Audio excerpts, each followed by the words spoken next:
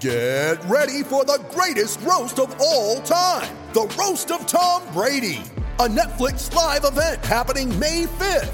Hosted by Kevin Hart, the 7-time world champion gets his cleats held to the fire by famous friends and frenemies on an unforgettable night where everything is fair game.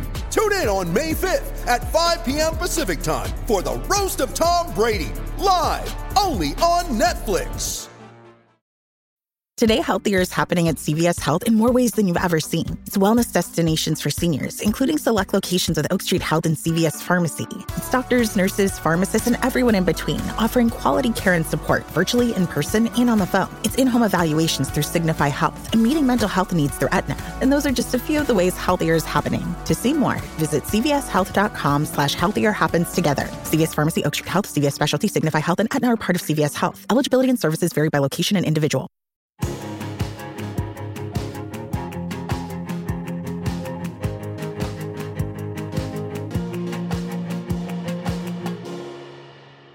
Hello and welcome to Series 6, Episode 4 of Out with Susie Ruffle. Hello. I should probably apologise. My voice sounds very croaky. I've just got up. It's 7 a.m. and this is the week that my wife and I are finally moving house. It's been a really long journey, but we've got a lovely home that we're moving into and I'm really, really, really excited to put our own little stamp on it. We got the keys a couple of days ago and it just feels very, very exciting. But today, Mum and Dad are coming up. We've left some stuff in their house for about a year because we've been moving around a bit. So they're coming up, they're bringing up the stuff. The baby will be up shortly. So I thought, right, get up, do the intro. The episode was recorded earlier in the week. And just say hello, and then also say, I'm sorry I sound like this. It's very, very croaky. I should say I am very, very croaky rather than it is very, very croaky. It's very rude about myself so early in the morning. But I hope whenever you're listening to this, you're having a good day, or this podcast brightens up your day in some way. I've got a brilliant episode today. Adam Johnson, you may know him as Adam Ceramic. He was on the Great Pottery Throwdown, which if you know me, and I feel like you probably feel like you might because of the podcast, and if you listen to Like Minded Friends as well, you will know that I love any kind of TV show that also has sort of a creative and competitive element. My favourite things. Bake Off, Blown Away, Great Pottery Throwdown, Sewing Bee, love all of them. So it was very exciting to talk to him. He's got a really interesting story, lots of stuff that I didn't know about, and his journey with creativity and the bumps in the road that he's had along the way. Yeah, I just loved talking to him. Before I begin, I need to let you know, we are doing another live Out with Susie Ruffle back at the Soho Theatre. This time we're in the big room, which is very exciting, / oh my God, there's so many tickets to sell. But please come along. I haven't announced the guest yet because I haven't got the guest yet. That's the truth. I've messaged people. We'll see. But it's going to be someone brilliant. And it's going to be on the 2nd of December at the Soho Theatre. So that's a Friday, 2nd of December. I think the show's at 9ish, maybe just after 9. So you can finish work, you can go and grab some dinner, then come to the Soho and enjoy a live episode of this very podcast. I would love to see you there. Okay, as always, let's start with some listener emails and then we'll go on to the brilliant conversation with Adam Johnson, Ceramics. Hi Susie, first off, thank you for your podcast. It brings joy to my day I didn't know I needed. It's so comforting to hear people's stories and find people to relate to. I recently saw you on tour after years of loving your comedy. I felt an overwhelming amount of joy at the show, and my walk home is when I began to listen to your podcast. And wow, it's the best walk I've ever taken. I was so captivated with the podcast, I walked straight past my house. And any moment I've had free since has been spent listening. Yesterday, I listened to the one with Jude in season 1. I have re-listened to it twice. As a 21-year-old who grew up thinking she was just a lesbian, and that's why she dressed like a boy, this podcast has been everything to me. I'm still uncertain of where I fall on the gender identity spectrum, if you will, but I know that listening to podcasts like these make me feel okay about being unsure, and okay about the fact that my assigned gender at birth might not be me.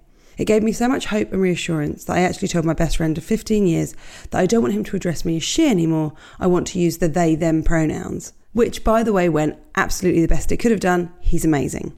I don't know when I'll figure things out for myself, but I know that I definitely like girls and that I'm definitely not one too. Thank you for your podcast, and thank you for helping people like me just by being you. I'm not going to reveal your name because you haven't put a name on the end of it. I am so pleased you enjoy this podcast and it's helped you in some way on your journey. I think that quite often it feels like we need some sort of label and we need to know exactly what we are and who we are. And I think some people in our community really do. Like myself, for example, I've always known that I was a lesbian or a gay woman or however you like to call it.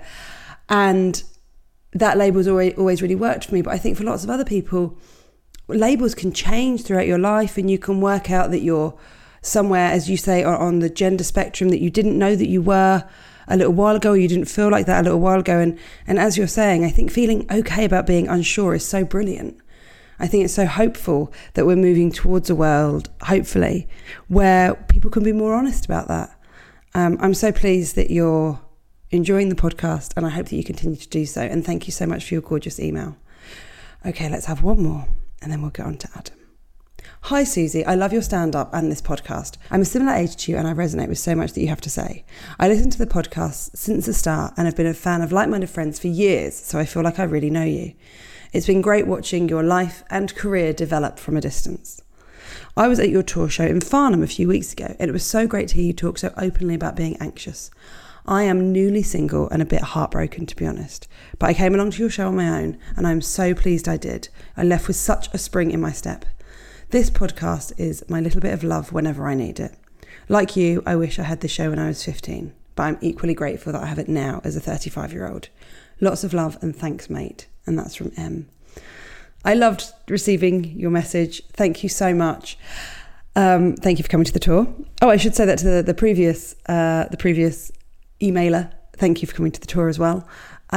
Yeah, I think you're right. I think if you have been watching my stand-up or listening to Like-Minded Friends or indeed this show, you will know things about me from a distance. And yeah, I've shared a lot over the years on podcast platforms, but I like it, and I think sharing the good and the bad, which is why I talk about being so anxious in the new show and how being a mum has changed that. And post-pandemic, I felt like I was unraveling a little bit, and I think it's good to talk about that stuff. And I'm so pleased that you connected with that. It feels like lots of people are really connecting with that part of the show, and I'm really, really pleased. I'm sorry to hear you're heartbroken. Oh, I've so been there. And I hope you're doing okay. I never thought I'd think this when I was really heartbroken. This is quite a few years ago now, as you might know from the show, because I mentioned I've got a little routine about it. Maybe 8 years ago, something like that. Six or 7, 8? Oh, who knows? It's flitted away into the distance. But I'm so pleased I had that. I'm so pleased I had that heartache, because now I think I'm such a better partner to Alice, and it gave me room to meet Alice. And now I have my life and my baby and my wife, and we're moving into our house finally. But fucking hell, being heartbroken sucks, and I hope that you're okay. Thank you so much for getting in touch. You always can. Please do. The email is hello@outwithsusieruffle.com. I always want to hear from you. Also, if you've got time, please I say if you've got time, it takes like literally 3 seconds. Please like and subscribe, and maybe just leave a really small review on the Apple Podcast app or any of the podcast apps. It's really helpful because it helps more people find it, which means we can get sponsorship, which means I can make more podcasts. Okay, that's all. I think my voice sounds a lot less croaky than when we started, so that's good. Let's go to the conversation now with Adam Johnson. I thought it was absolutely brilliant. I hope you enjoy this chat. Oh, listener, I am so excited to share today's guest with you. Adam Johnson is a creative, a maker of beautiful things. You might know him from Series 4 of Channel 4's brilliant Great Pottery Throwdown. I loved Adam's series, and I was rooting for him the whole way through. And just so you know, this was before I knew him. We're new Brighton friends. Since the show, he has made ceramics his full-time job, selling unique and beautiful pots, vases, incredibly realistic traditional biscuits. Is it Kadama? Kadama forest spirits, and so much more. His work is warm, innovative, charming, humorous, and full of love. Whilst on Throwdown, Adam shared himself and his story with the world, Hello, Adam. Hi. I was such a big fan of you on Pottery Throwdown. I was a bit starstruck when I met you. We met a couple of weeks ago with a dear friend of ours. Yeah, lovely Joe Lycett. Joe Lycett. And he was like, Adam from Pottery Throwdown's coming and his partner Dan. And I was like, great, I can't wait to be friends with them for my new life in Brighton.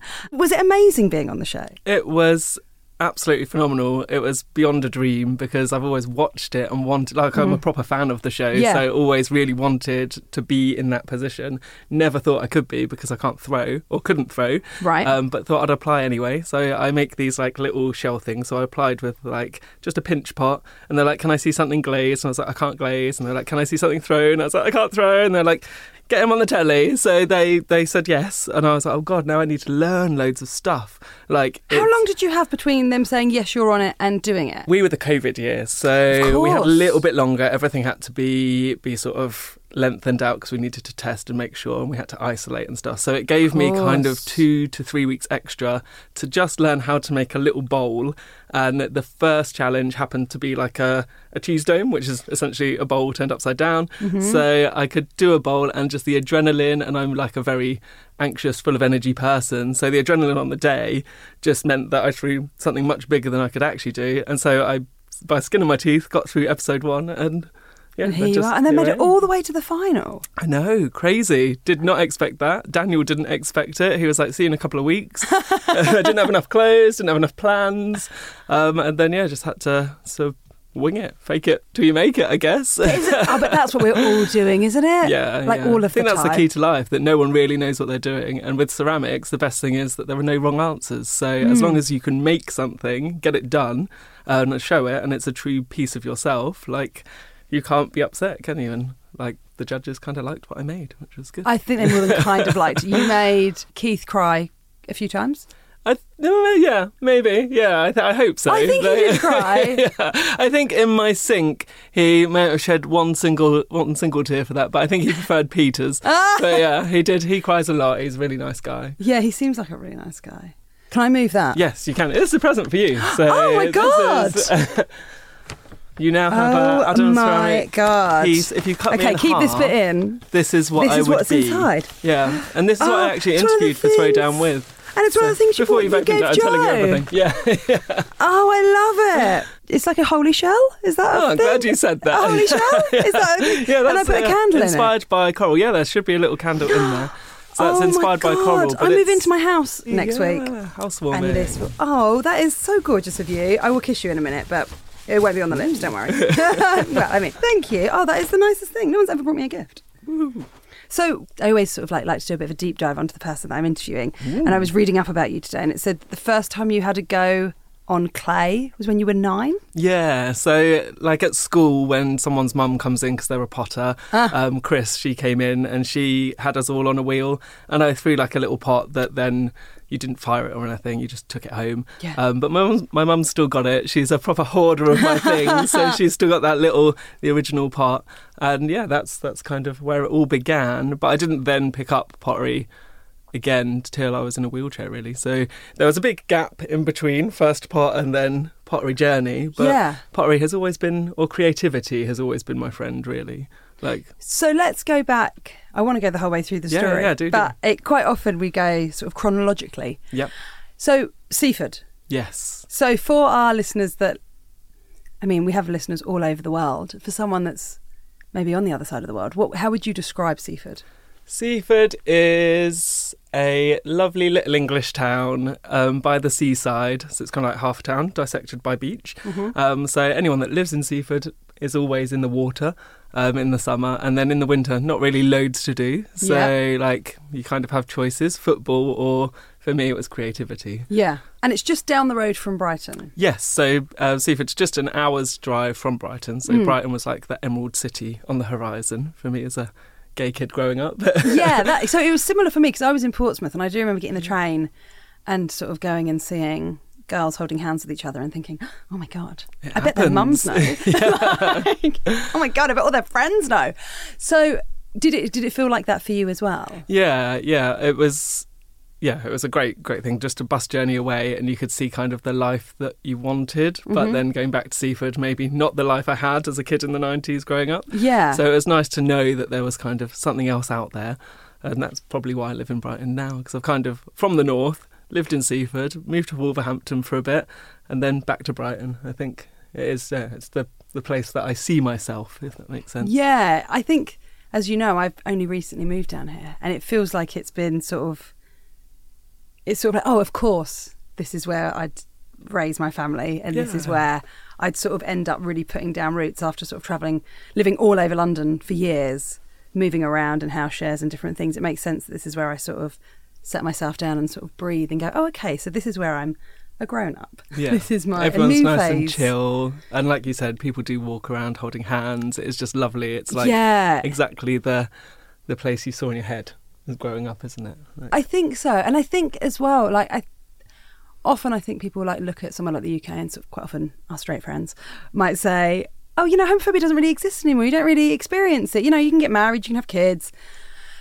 But, you know, you really sometimes have to go an hour outside of a big city to, you know, and I know it from performing all over the place, where you sort of get a slight bristle. yes. Yeah. When you, or if you hear sort of football chants, you think, this isn't the place to hold hands. When there's like a big group of people and you think, oh God, and like... Friend or foe? Yeah, exactly that. Whereas in Brighton, it's a much nicer kind of feeling. You don't get scared a lot, but yeah, when we do go out and about, it is different out in other places, isn't it? Yeah, and I think that the draw of Brighton and I guess it's just like the openness of people, because it's not just people that are sort of queer, it's just anyone that feels other. Yeah, you can just be exactly whoever you are, your best self, can't you? Exactly, and you can test out different things in Brighton as well. Different versions of yourself. No one's going to judge you. Yeah, like if I wanted to walk down the street just wearing, I don't know, anything, I could do, and I wouldn't feel that someone's going to judge me or say anything. They'd probably clap today. Or be like, oh, I love what you're wearing. Yeah, exactly. It's a really nice, encouraging place to be.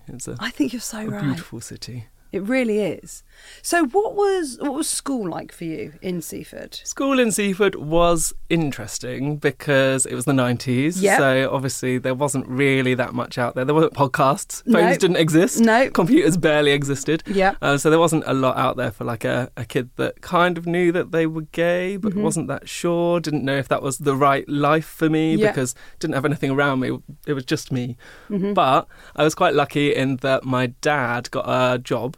Obviously, a job. My dad worked. He got a job away and said to me, right, either we can get someone to come in and look after you, or you can look after yourself, and I'll just make sure that the house is stocked with stuff. So it was like a bit of a... How old were you at this point? My sister went to uni, so I was 13, yeah. So you should have been 18. By yourself? Well, yeah, so...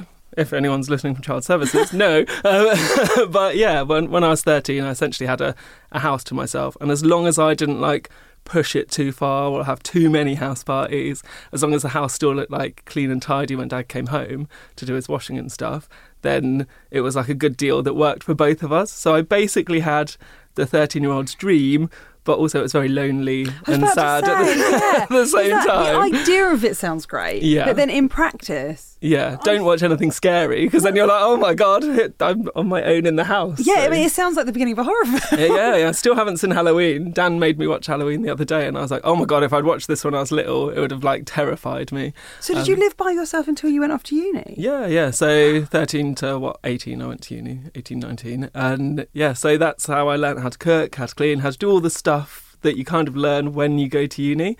I was in good stead when I got to uni. Lots of people were like burning pasta. And I was like a grown up. Yeah. So I could do all of that stuff, but I was still very in the closet, really, kind of, because in Seaford didn't really know many gay people. Yeah. Did have sort of flutterings, but I guess everyone moved to Brighton, so like the pool in Seaford was very small. I kind of had a boyfriend growing up, had a girlfriend, didn't know where I wanted to be, who I wanted to be until uni. So I'd learned all the stuff about being a homemaker. Yeah. Went to uni, learned all the stuff about being So what would your routine be when you got home from school? Would you like all of a sudden be like a...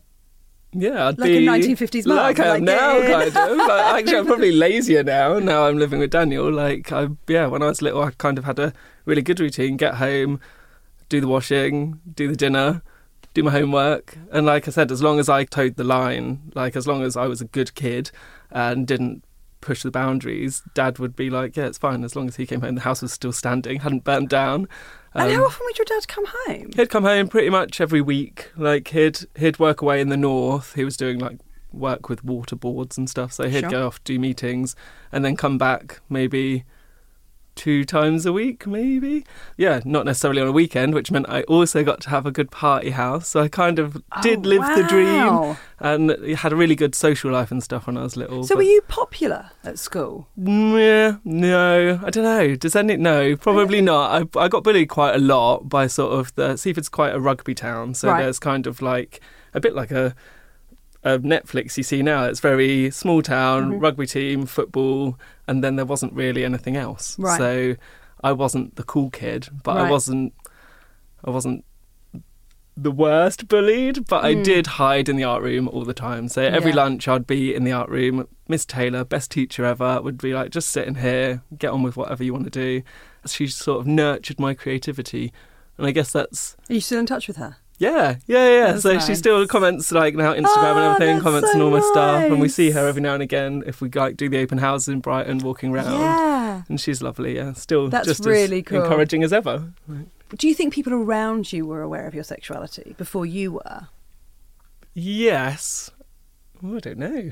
Well, it's okay, you don't have to have an answer to that. I don't really know. I was like, looking back, like I dyed my hair blue when I was in 6th form, so I was like definitely pushing like who I was, trying to discover who I was as a person. Yeah. But yeah, I don't know. In the 90s, gay was just like a standard slur. Wasn't it? Yeah, so it'd be like, I dropped my bag, gay, and then I'd be like, oh my God, everyone knows. Yeah, of course. And of course we were all living through Section 28, and it was just a totally different time.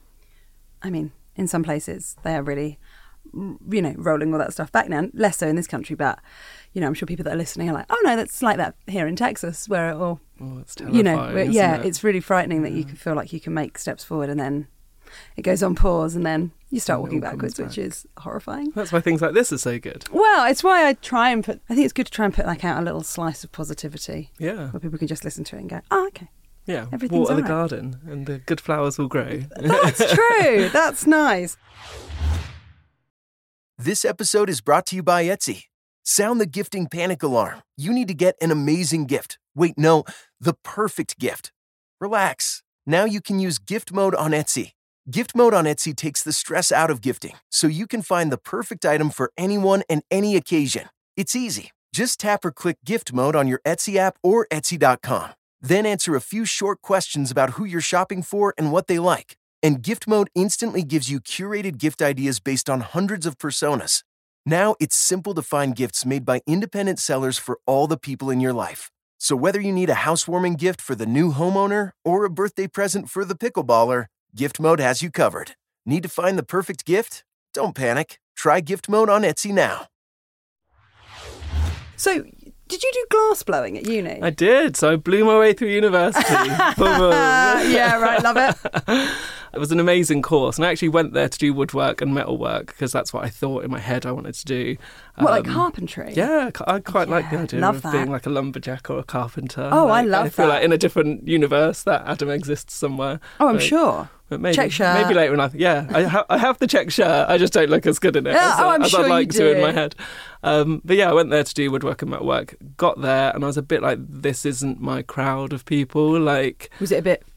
Very like, sort of male bravado, right. Like very blokey, yeah. Sort of like everything that I didn't like about school and Seaford, like the rugby club, football club. Sure. Suddenly, that was the guys that were doing the woodwork and the metalwork. So I was a bit like, I don't know if I'm going to massively fit in with this crowd. Mm-hmm. Where is my crowd? And Wolverhampton University has loads of different things going on. Is it a really arty university? Super arty, because I went there to do contemporary applied arts. So that's kind of like an umbrella term for like a little bit of everything. So okay, lovely. Have a little amuse-bouche of each thing. Perfect. And glass blowing just seemed to click. It was so hands-on, and Wolverhampton is where all the industry was. So there was massive kiln, like you know what a kiln is now. So they're like huge kilns that you can like walk in and things. And to melt the glass, you have to have a massive furnace. So there's like a big cauldron, and a glory hole, all the good words. Because I've watched Blown Away. Oh yeah, that's amazing as well. Yeah.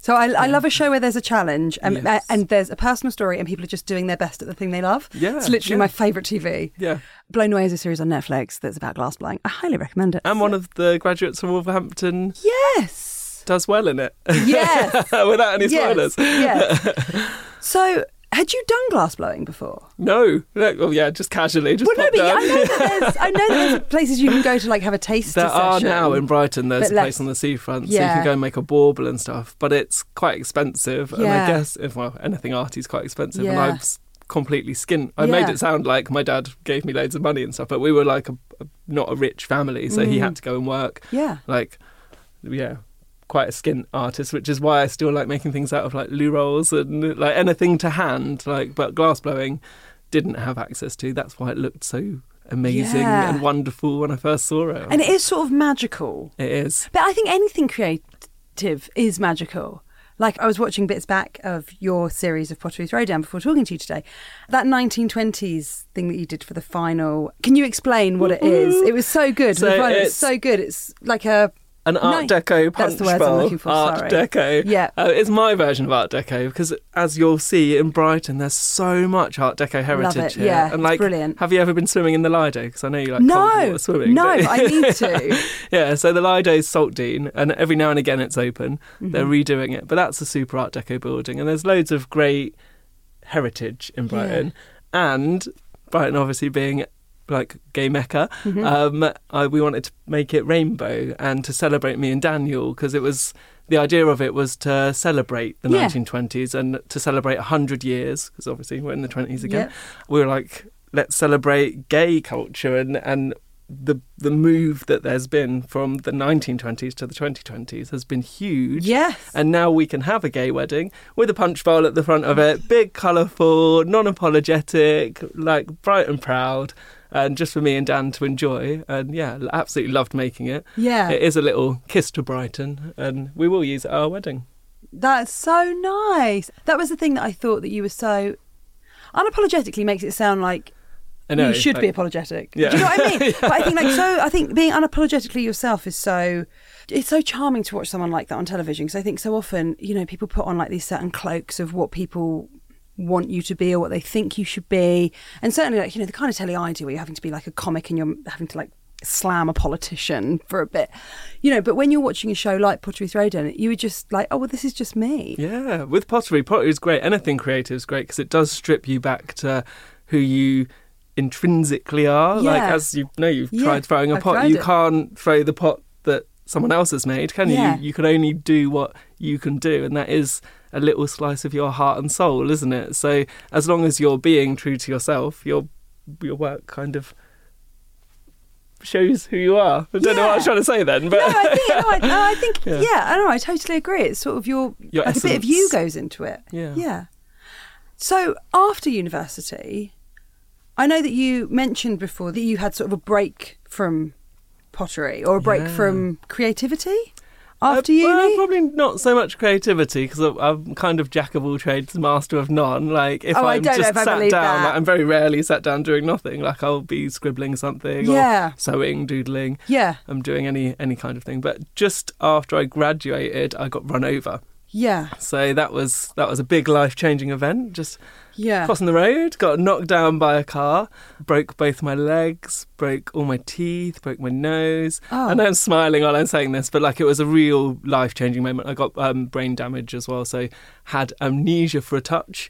Wow. And then had to recover. So I was in a wheelchair for 2 years, crutches, had a Zimmer frame, which I quite like. I didn't realise it was as long as 2 years that you were in a wheelchair. So wheelchair, like 18 months, and then had a Zimmer frame, so it was like hobbling around. So were you like living by yourself? This predates so at the time I was Dan. Predates Daniel, who I'm living with now. So just back from university, came back to Seaford, and then got run over, and my plans for this big art blowing career kind of all got smashed. Quite literally smashed. So everything had to change, and the way our beautiful justice system works is that they found the person who knocked me down. It was a failure to stop, which we would all call a hit and run, I would say.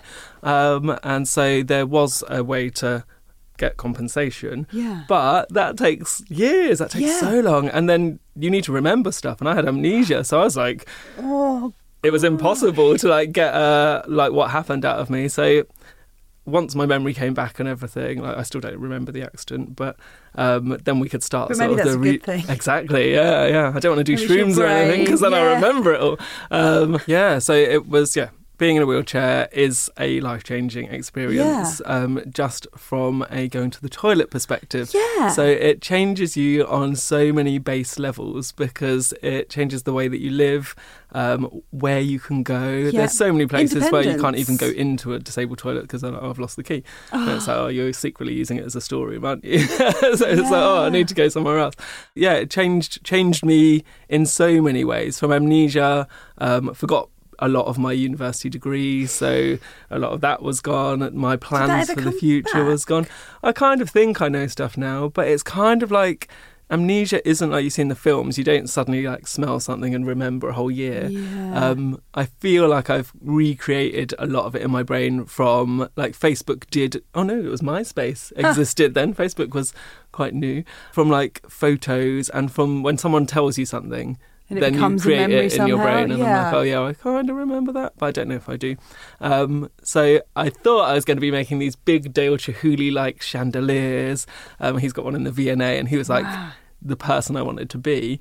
But glass, you need to be mobile, you need to be quick, and you need to kind of, in a wheelchair it just wouldn't work. And presumably you've got to be really strong because of like the flipping lots it around of leg and work stuff. And it took forever. Like my legs were about the size of my arms, like in terms of side, like I had no like muscle. So I had to figure out things that I could do while I sat down. And having a kiln for glass meant that I also had a kiln for ceramics because they're the same thing. Ceramics you can do sat down, and I had real problems with a whole multitude of things. Like when you're remembering things, it's very anxiety promoting, very scary. So I was having a tough time, got on all antidepressants and stuff, and kind of needed something to do as a mindfulness thing. And ceramics became that. So at that point in my life, ceramics kind of helped me out of a really tough situation and kind of became my friend. I still didn't know how to glaze or do any of the like proper ceramics things, but I knew I just liked to sit down and do little fiddly things, like smaller versions of what I might have been making in glass in a different life, in the multiverse out there somewhere. So it kind of helps you process the grieving for an old version of myself. Yeah. And did it feel like you'd lost sort of, I'm guessing here, so stop me and tell me if I'm wrong, but I wonder whether when you have an accident like that and you sort of lose a version of yourself and you lose independence, did it also feel like you'd lost like different strains of your identity? It does. It strips you back down to a very basic version of yourself, and then you kind of have to choose how to rebuild that. But I always say to Daniel that being gay is actually a thing that, because I was gay growing up, you kind of do a similar thing, don't you? So you project a version of yourself that you think everyone wants to see while you exist as a slightly different version. And the ideal in life is that when you come out, those two collide and flower into a beautiful thing. But that doesn't always happen. And I actually think that after the accident, because I did have to kind of rebuild my sense of identity and who I am, I could do that in a much more authentic way by sort of letting go of some of the shit from my childhood and just being able to be a more authentic version of myself, because I was maybe a bit more appreciative that you only get one chance, don't you? So you've got to be your authentic self as much as possible. Of course. And because was there a point when you were like, oh, well, you know, I'm walking again now, or I'm just using a stick and I'm having a big, not to suggest that someone in a wheelchair couldn't go to like a gay bar or somewhere that was, but it feels like so much of our culture, not always, but I think quite often our community is like in the club. Yeah. Or like, you know, I think maybe it's slightly different because you're in such an arty world, and I think it's quite sort of queer. Is it fair to say? Like definitely. a lot especially of like Brighton arty world. Yeah. But it feels like I certainly remember when I was growing up, it was like, well, I don't necessarily want to go to a club all the time, but where else do I make friends that are gay? Exactly. And that are you like kind of me? think you have to be this perfectly preened version, as buff as possible, to like fit in with the cool kids. Yeah. And it's kind of like, that's terrifying. And if you don't fit in with that archetype, then it can be really alienating. Yeah. But actually, I found a little pub in Eastbourne through a friend who came to visit me lots, and there was a really nice gay guy who ran that pub, who was just inclusive of everyone and would be like, I'll come in, like made sure that there was the disabled toilet, which for me at that point was a huge thing. Yeah, of course. And we had that really nice safe space, which was a gay club. So it kind of showed me that you don't need to be this perfect version of yourself, that queer is the full spectrum. 100%. It's celebrating everyone, isn't it? And that little pub kind of showed me a different version of what I perceived a gay world to be, if that makes sense as well, because I probably did think I had to be clubbing all the time, I had to be wearing all the best clothes, I had to be like this idyllic version of myself, which having been run over, I was never going to be again. So I kind of had to reconcile the two, and actually being part of a queer community where everyone is as valid is a much better world to be a part of, isn't it? Oh, 100%. And I often find that when I talk to the people that you would assume were like really cool and, you know, they're really sort of chic people who in the club seem like they're just effortlessly doing it, and you often talk to them and they'll say like, oh no, I feel awkward and I feel anxious. And everyone's panicking. No one knows what they're doing. No, we're all going, fuck. Is this right?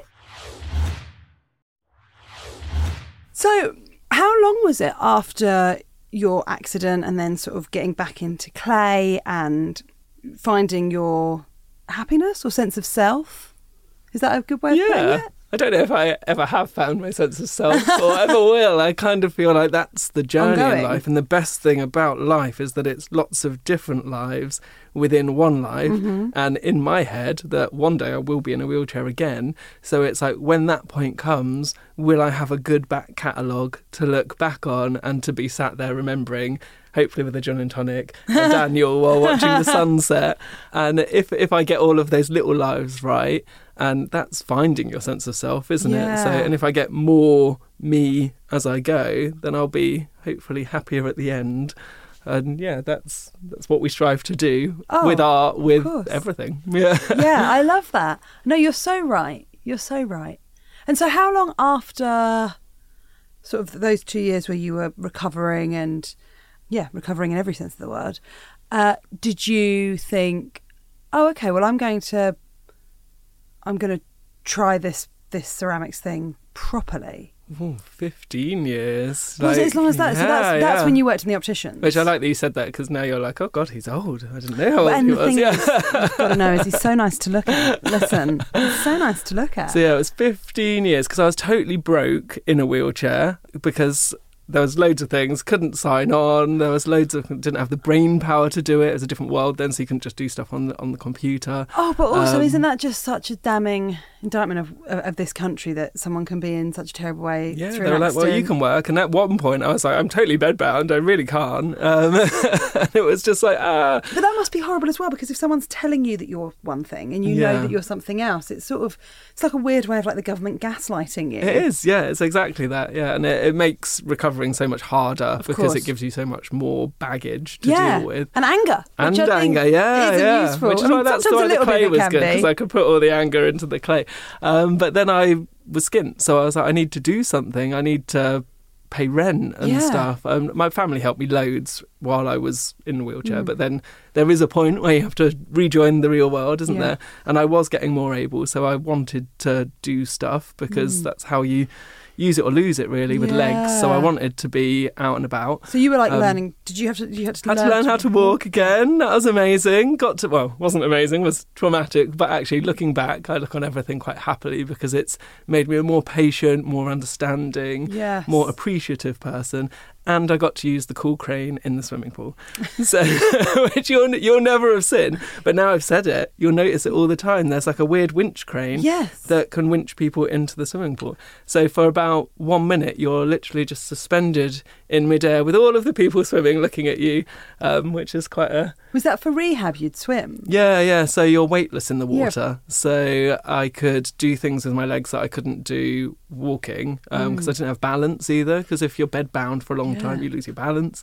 So I had to learn it all again from scratch. And in the water was kind of my happy place, because suddenly I'd gone from a point of not having all the freedoms that I had been used to being stuck in a chair. And then in the water, suddenly regained all these freedoms, can move in all directions. And just in the water, you're kind of a bit more isolated as well, aren't you? So it forces you to think about things. So it's just another good mindfulness space. Yeah, absolutely. Yeah, I love that weightlessness of being in water. Yeah. It's really freeing, isn't it? Yeah, very special. That's why I love anything water. That's why I did a whale for episode 1. Yeah. Pottery Throwdown. There was a lot of sort of mythical... Or not just in Pottery Throwdown, but also in sort of what you make now.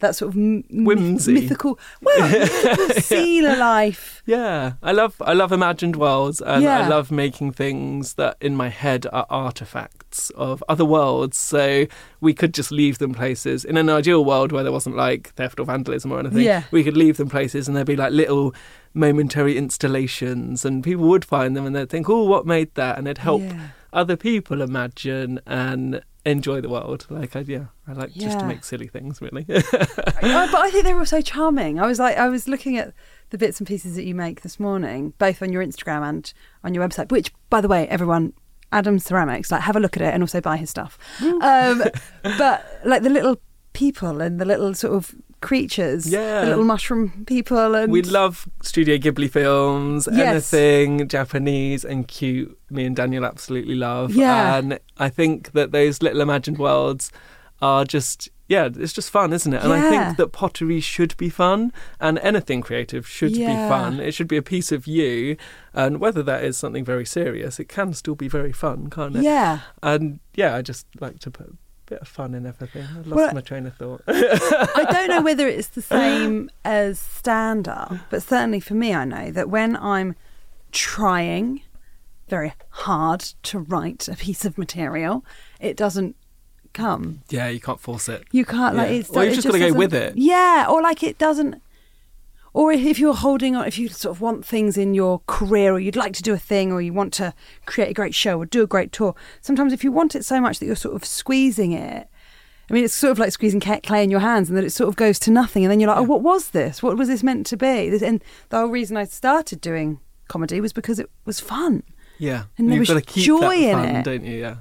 Yeah, if you push it too hard, you're going to end up with just a mess. So just gently coerce things. And okay, I want to come round and make those little people. Yeah, definitely come round. I want to come round and make friends to take home. Little clay friends. That's the problem, though. I do hold on to a lot of stuff as well, because I'm like, oh, that's really special. That's that moment, or that's that day. And Dan's like, oh my God, we're getting buried under clay. Yeah, I mean, Dan's in the studio, I should say, and he's sort of gently nodding. Politely. So, whilst you were working in the opticians, and I assume there was, whilst you say there was sort of 2 years of you getting up and walking again, psychologically and physically and mentally, that must have been a much longer journey of sort of accepting that your life had shifted in such a way. Yes, accepting. You do have to accept a lot, but also, and I do think that part of this is the gay journey as well, you get told to be in a box and you kind of balk against it, don't you? A bit like, actually, I might be in this box, but I'm going to make it a fabulous box. And so they told me I wouldn't be able to walk. They told me I wouldn't be able to do lots of cognitive things, which my train of thought is all over the place. But as long as you kind of go with that, then it's all right. And working in the opticians, I was like, oh, I can be happy and fun with people. So they put me right at the front of the opticians, and I was helping people choose glasses and being like, oh, yes, you look absolutely fabulous. Or if someone didn't, I'd be like, these look awful, let's go there. So that's just being open and honest. You do, exactly. I don't wear glasses, but I feel like if I did, I'd want someone to be like, Adam, no. Please no. These are not good. These aren't yours. But I'd do that and then be like, but these are the ones. So I'd make sure everyone was really happy, and that kind of worked. And then also because my brain's a bit sketchy, it's a bit all over the place. I write a lot of notes, so I've always got a notepad with me. And in an optician's, that's a really good thing because you're writing down everything that's happening. So I do it sort of almost robotically. And then lots of people coming to me and being like, oh, how did I do this? What happened there? And I was like, oh, this is a really good tool for a workplace. And then slowly started working my way up from just being the frames advisor in an optician's to fast forward 15 years, I was regional in Boots, helping out with training and stuff. So the person that couldn't really do anything, I got told I wasn't going to be able to do a lot of things and decided I'll just do it differently. And that meant that I managed to do really well in Boots because it was different to anything they had done before. Yeah. And so they celebrated it. Did mean that I got stuck in a career that I didn't really want. Mm-hmm. It was glass related. So my degree kind of came true. But then we have a really creative friend, which you'll have loads of creative friends from comedy, but in Brighton there's some totally nuts outside the box people who are amazing. And we've got a couple of friends who are just phenomenal, aren't they? And they're self-employed and they do crazy, arty, amazing things that you'd never think you'd make money from. So like in the normal world where growing up in seafood, I was told you have to be either a banker or a this or that, like something very starched and serious. Like in Brighton, the eccentricities are celebrated and people do make money from doing them. So we were like, if our friend Phil is amazing and he does illustrations, he does all of these cool things, and we're always wanting to do the next thing with Phil, aren't we? He's that friend that you just think he's very cool. And he was like, why don't you just do art? And I was like, well, because I need to pay a mortgage. And he's like, well, I'm doing it. Like, why can't you? And I was a bit like, I need to step outside of my optician's box and maybe be like the me I thought I would be when I went to uni to do glass blowing. Yeah. Couldn't do that. But Brighton has this amazing thing called open houses, where people open their house and you fill your house with whatever arts or crafts. It could just be a table, it could be all your walls, whatever you make. And I've always done like drawing and painting and loads of different things. And Dan's a graphic designer and illustrator. So the two of us together were like, let's open house. And then that open house kind of led to both of us being freelance. And then that moment... Because you sold stuff and you were like, this is a viable thing. Yeah. People actually buy stuff. That's amazing. It's amazing. Was that quite nerve-wracking when you were like, let's leave? Terrifying. Yeah. Terrifying. Was that pre-Pottery Throwdown? That's all pre-Pottery Throwdown. So I was making I make little mushrooms and crunkles, which are like these little tea lights with loads of holes in. Yes. Which I've just been given. Yeah. So you've now got one for your home. So hopefully lots of people in Brighton have got those. And they're like, if you cut me in half, that's kind of what I would be, because it's like it's a non-pottery piece of pottery, and I'd make those, and I'd make these little mushrooms on originally knitting needles, but then knitting needles suddenly became really expensive, and people would put them in their garden. But then I'd do dog portraits. Dan does great gift cards and posters and stuff. So our house was like a really eccentric one, based around fun. Because we went to a lot of open houses and you kind of walk in and you look at something and it's like $8,000 and you're like, oh my God. You don't want to touch anything, you barely want to breathe just in case you knock something over. And we were like, this is amazing and this is valid, but there's also another end of the spectrum. Let's do something really crazy, kooky and fun, full of whimsy.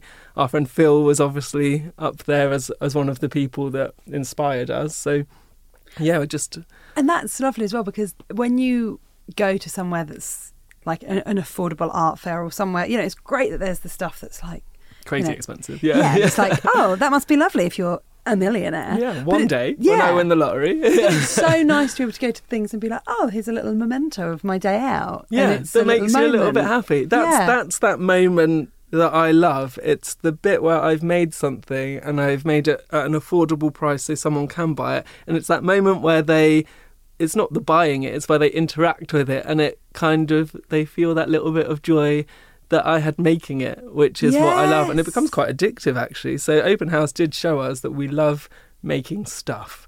So we made driftwood key rings one year. We made big paintings one year with gold leaf on, didn't we? We've done like loads, jack of all trades, master of none. But that's kind of... But artist. Yeah, that's just people, isn't it, as well? Like, absolutely. Every single shade. Like, it's, something for everyone. And then Pottery Throwdown happened. So, and then that kind of gave us the moment to breathe, didn't it? Like we were. Did you ever watch The Good Life? Yes. Yeah. Okay. Yeah. I thought maybe I'm quite a lot older. Oh no, I don't think you're older than me. I think I am. Yeah. Oh, you look. I don't want to tell anyone. Don't look at Wikipedia. I'm 36. Oh, I'm 39. 8. He had to check with Dan. Yeah, no, 38. So yeah. So Good Life. Good Life was that was a programme that was on when we were young, and that's how me and Dan saw ourselves as them, didn't we?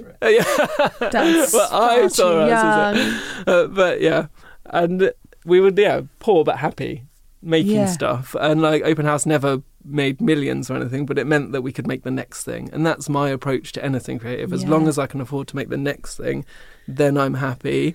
Obviously Pottery Throwdown meant we sold a few more things, which has meant that I can explore things like glazing, making bigger stuff, because like on the show, making a sink, I can't afford that much clay and all that much glaze. It gives you opportunities that you'd never get, and from being in a wheelchair you kind of think, try and experience everything. So when Dan's mum was like, you should apply for Throwdown, I was like, but I can't do any of the stuff, but I will, so I'll apply. Oh, that's so nice that it was Dan's mum that encouraged you. Yeah, just from like silly little gifts that I'd give her, because we did Christmas decorations, because you can use cookie cutters, roll out a bit of clay, use a cookie cutter, you can make Christmas decorations. Done. Okay, easy. Can I come around and do that? Yeah, definitely. Okay, great. Come over. We've got a new house, we're going to get a tree, it's very exciting. I'm going to have to do that. Definitely. Yeah, there's so many things that we can make. Hand building is super fun. Yes. Because you've thrown now, haven't you? I have thrown. So we'll get you hand building at yes, one point. Yes, please.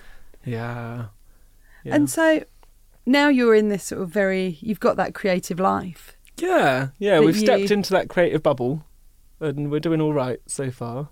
Of course you are, because you've got enough to just do. Cut you off mid-question then. No. There's no question and answer. It's just a conversation. That's what happens in chit chat. You know, you talk over each other and then you listen and say something in front of me I'm to sorry, do. I should have said, no, I should please have bring some clay sculpture. We should have made little mushroom people. Yeah.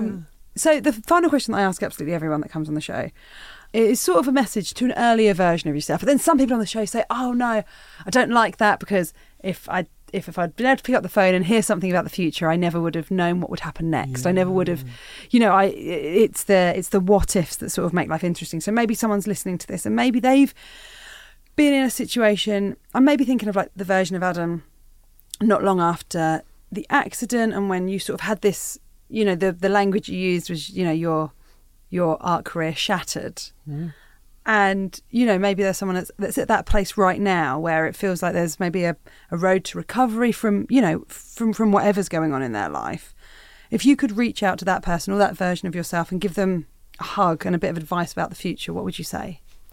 Oh, that's a big one. What if I had a time machine? I think when things shatter, you can look at them from two angles, either a mess or a fun jigsaw. And I think I look at things like they're a fun jigsaw. Like, I'll make the best of a bad situation, and my advice to myself would kind of be, if you put in a bit of work, life kind of only just gets better.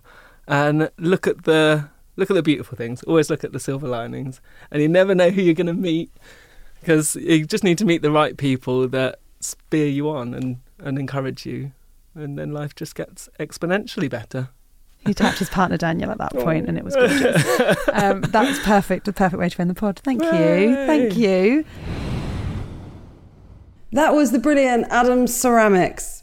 Please look at everything that he's doing on Instagram and on his website. He is so brilliant. I love the stuff that he makes. I'm so excited to go to his house and make some small little sort of clay woodland creatures. I hope that you liked this conversation as much as I did. I loved it. As always, you can get in touch. The email is hello@outwithsusieruffle.com.